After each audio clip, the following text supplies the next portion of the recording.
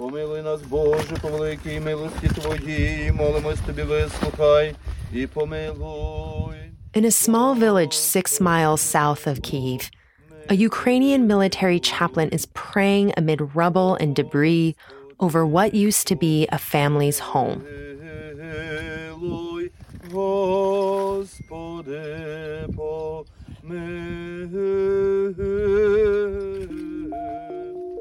Just a day earlier, a suspected Russian airstrike demolished the house and neighboring homes. The attack killed 6 people, including a disabled 12-year-old girl, her mother, and her grandmother. They were all in a car that was just returning back to the house when the airstrike happened. That's reporter Sudarshan Raghavan. He was in the village that day as people assessed the damage, and one of them was the little girl's father, Ihor Mozayev. And he and other family members were looking through the rubble, trying to find any kind of documents, any kind of valuable items. They were searching for deeds to an apartment. They were also looking for passports, as well as birth certificates. They were even looking for a bag of cash, they told me. Sudarshan says there was also a film crew there that day. They were sent by the military to collect evidence. They were there in part to comfort the family, but also to document what had happened, to one day provide as evidence against Russia for potential war crimes at the International Court at The Hague. This has become a new front in Ukraine's war. Almost every day now, as the civilian casualties are mounting, the government here has been declaring these attacks war crimes. From the newsroom of The Washington Post, this is Post Reports. I'm Elahe Izadi, in for Martine Powers. It's Monday, March 7th. Today, we take a look at whether what we're seeing in Ukraine could constitute war crimes, and if Russia could be prosecuted.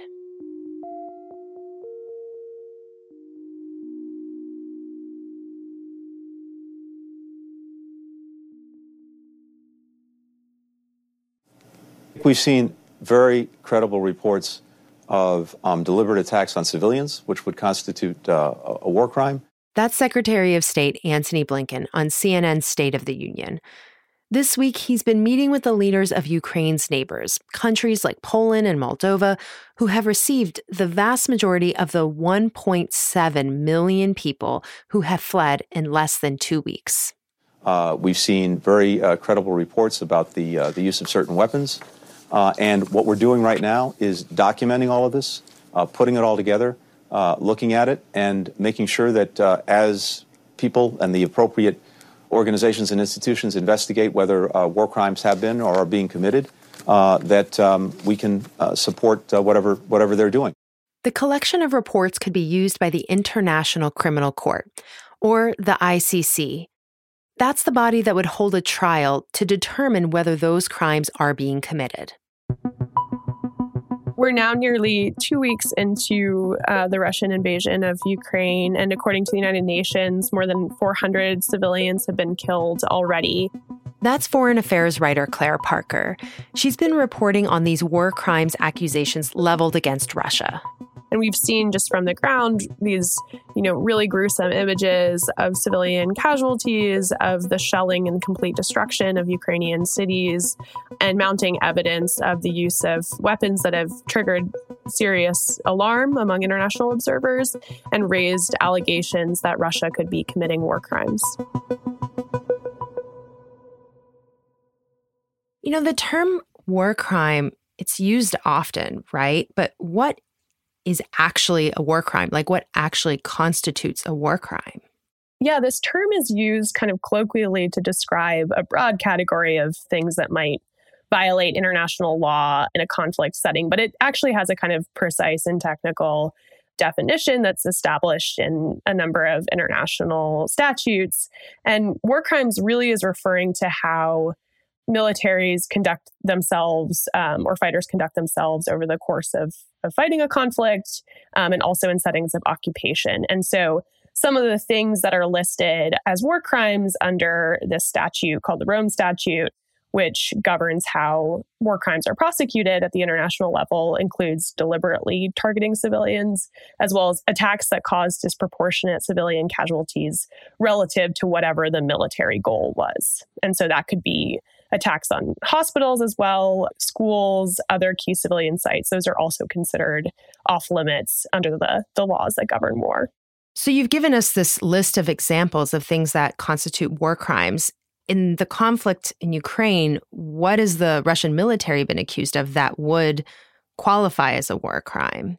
Sure. So first, that determination of what qualifies as a war crime is pretty tricky to make. But some of the things that various human rights groups or world leaders have pointed to that potentially could be war crimes are the shelling of civilian areas with, large concentrations of residential buildings, kind of unclear what the military targets sometimes are.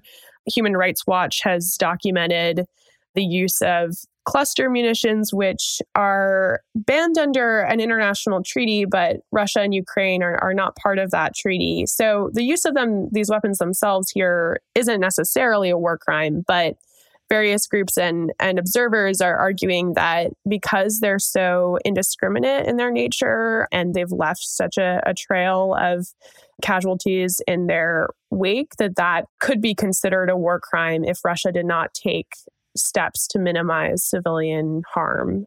What exactly is a cluster munition? Why is that so controversial as a weapon? So a cluster munition is basically there's a missile or a projectile or bomb that explodes and releases a bunch of other little bomblets or explosives, and those fall, kind of scatter all over the place. And some of them explode on impact, but others don't. And so that's what makes them really dangerous, because basically, A, they're indiscriminate by nature. They're just kind of flying everywhere. So they could land in a military target. They could land in a playground.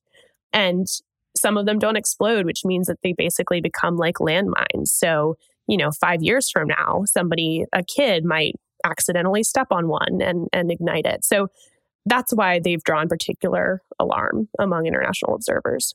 Claire, I wonder how this situation differs from others where we've seen a lot of civilian deaths. What might make the attacks here war crimes if maybe similar attacks elsewhere aren't war crimes?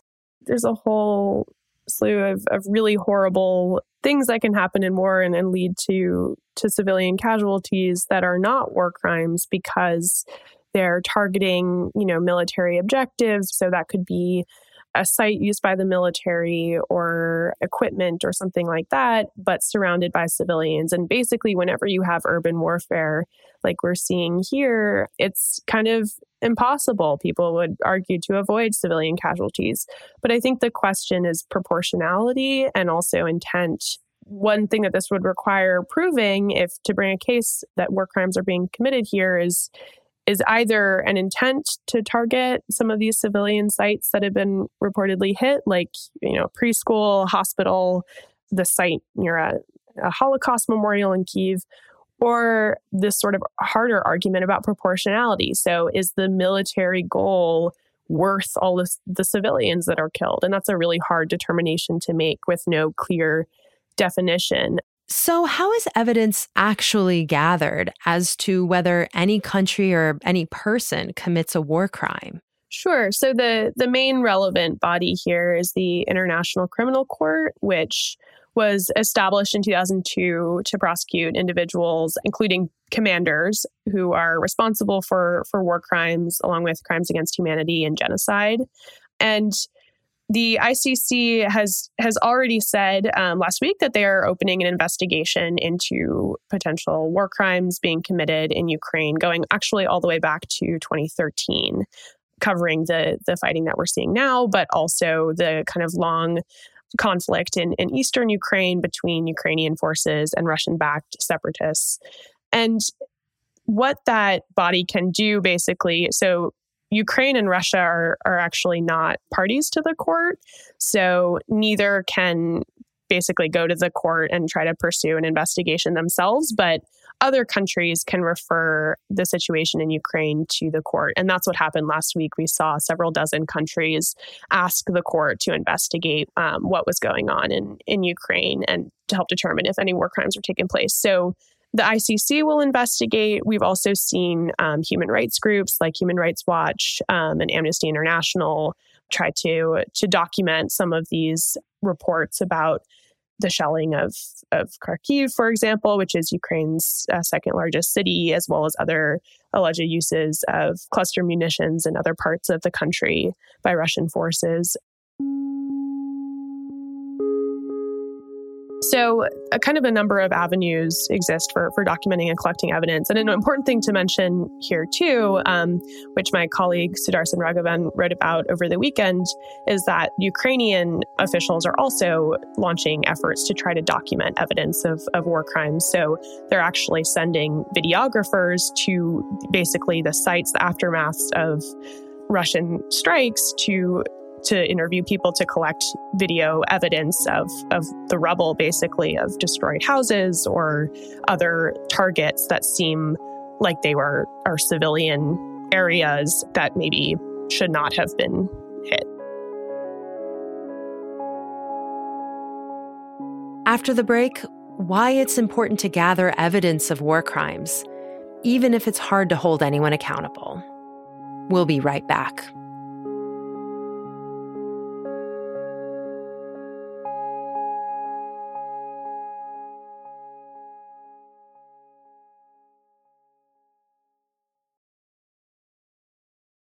In-laws, love them or hate them, you're pretty much stuck with them.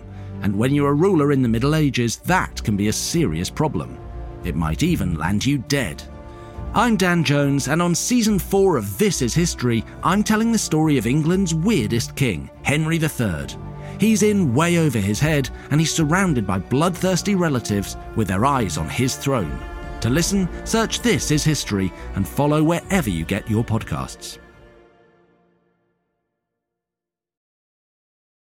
So, given that Russia is not party to the International Criminal Court, how would a war crime violation even get enforced? Right. So enforcement is the tricky part. It doesn't really matter that Russia is not party to the court in terms of bringing a case against war crimes, because it's about where the territory is that it's happening. And Ukraine has accepted the court's jurisdiction over its territory in the past. So it's possible to try to charge Russian officials, but the problem is actually getting a hold of them. And basically, the experts that I talked to said, as long as Putin remains in power and some of the Russian commanders or officials who might be charged don't go to countries that would hand them over to the court, it would be very hard to actually get anyone to stand trial for these crimes. I see. So for anyone to actually be held accountable, if the court were to determine that war crimes were committed by Russia, one of those individuals, presumably a Russian official or Putin himself, would have to leave Russia and somehow be intercepted elsewhere, right? Right, or voluntarily go to stand trial, which seems highly unlikely as long as Putin remains in power. But, some of the experts I talked to said it's not absolutely inconceivable that there could be a change of regime in Russia down the line, and that later on, some officials might be prosecuted. So that's one possibility. And another point that they made, which I thought was interesting and important to think about in all of this, is even if it's not possible to hold officials accountable for war crimes, the just act of collecting evidence and compiling this dossier basically of evidence about what occurred can be really important in shaping the narrative of what happened and showing the truth of what happened, particularly when you have all of these false counter-narratives that Russian officials are putting out about the course of this conflict within Russia, and there's very little, independent media there. So having just this historical record can be really valuable in terms of countering attempts to perpetuate false narratives about the conflict.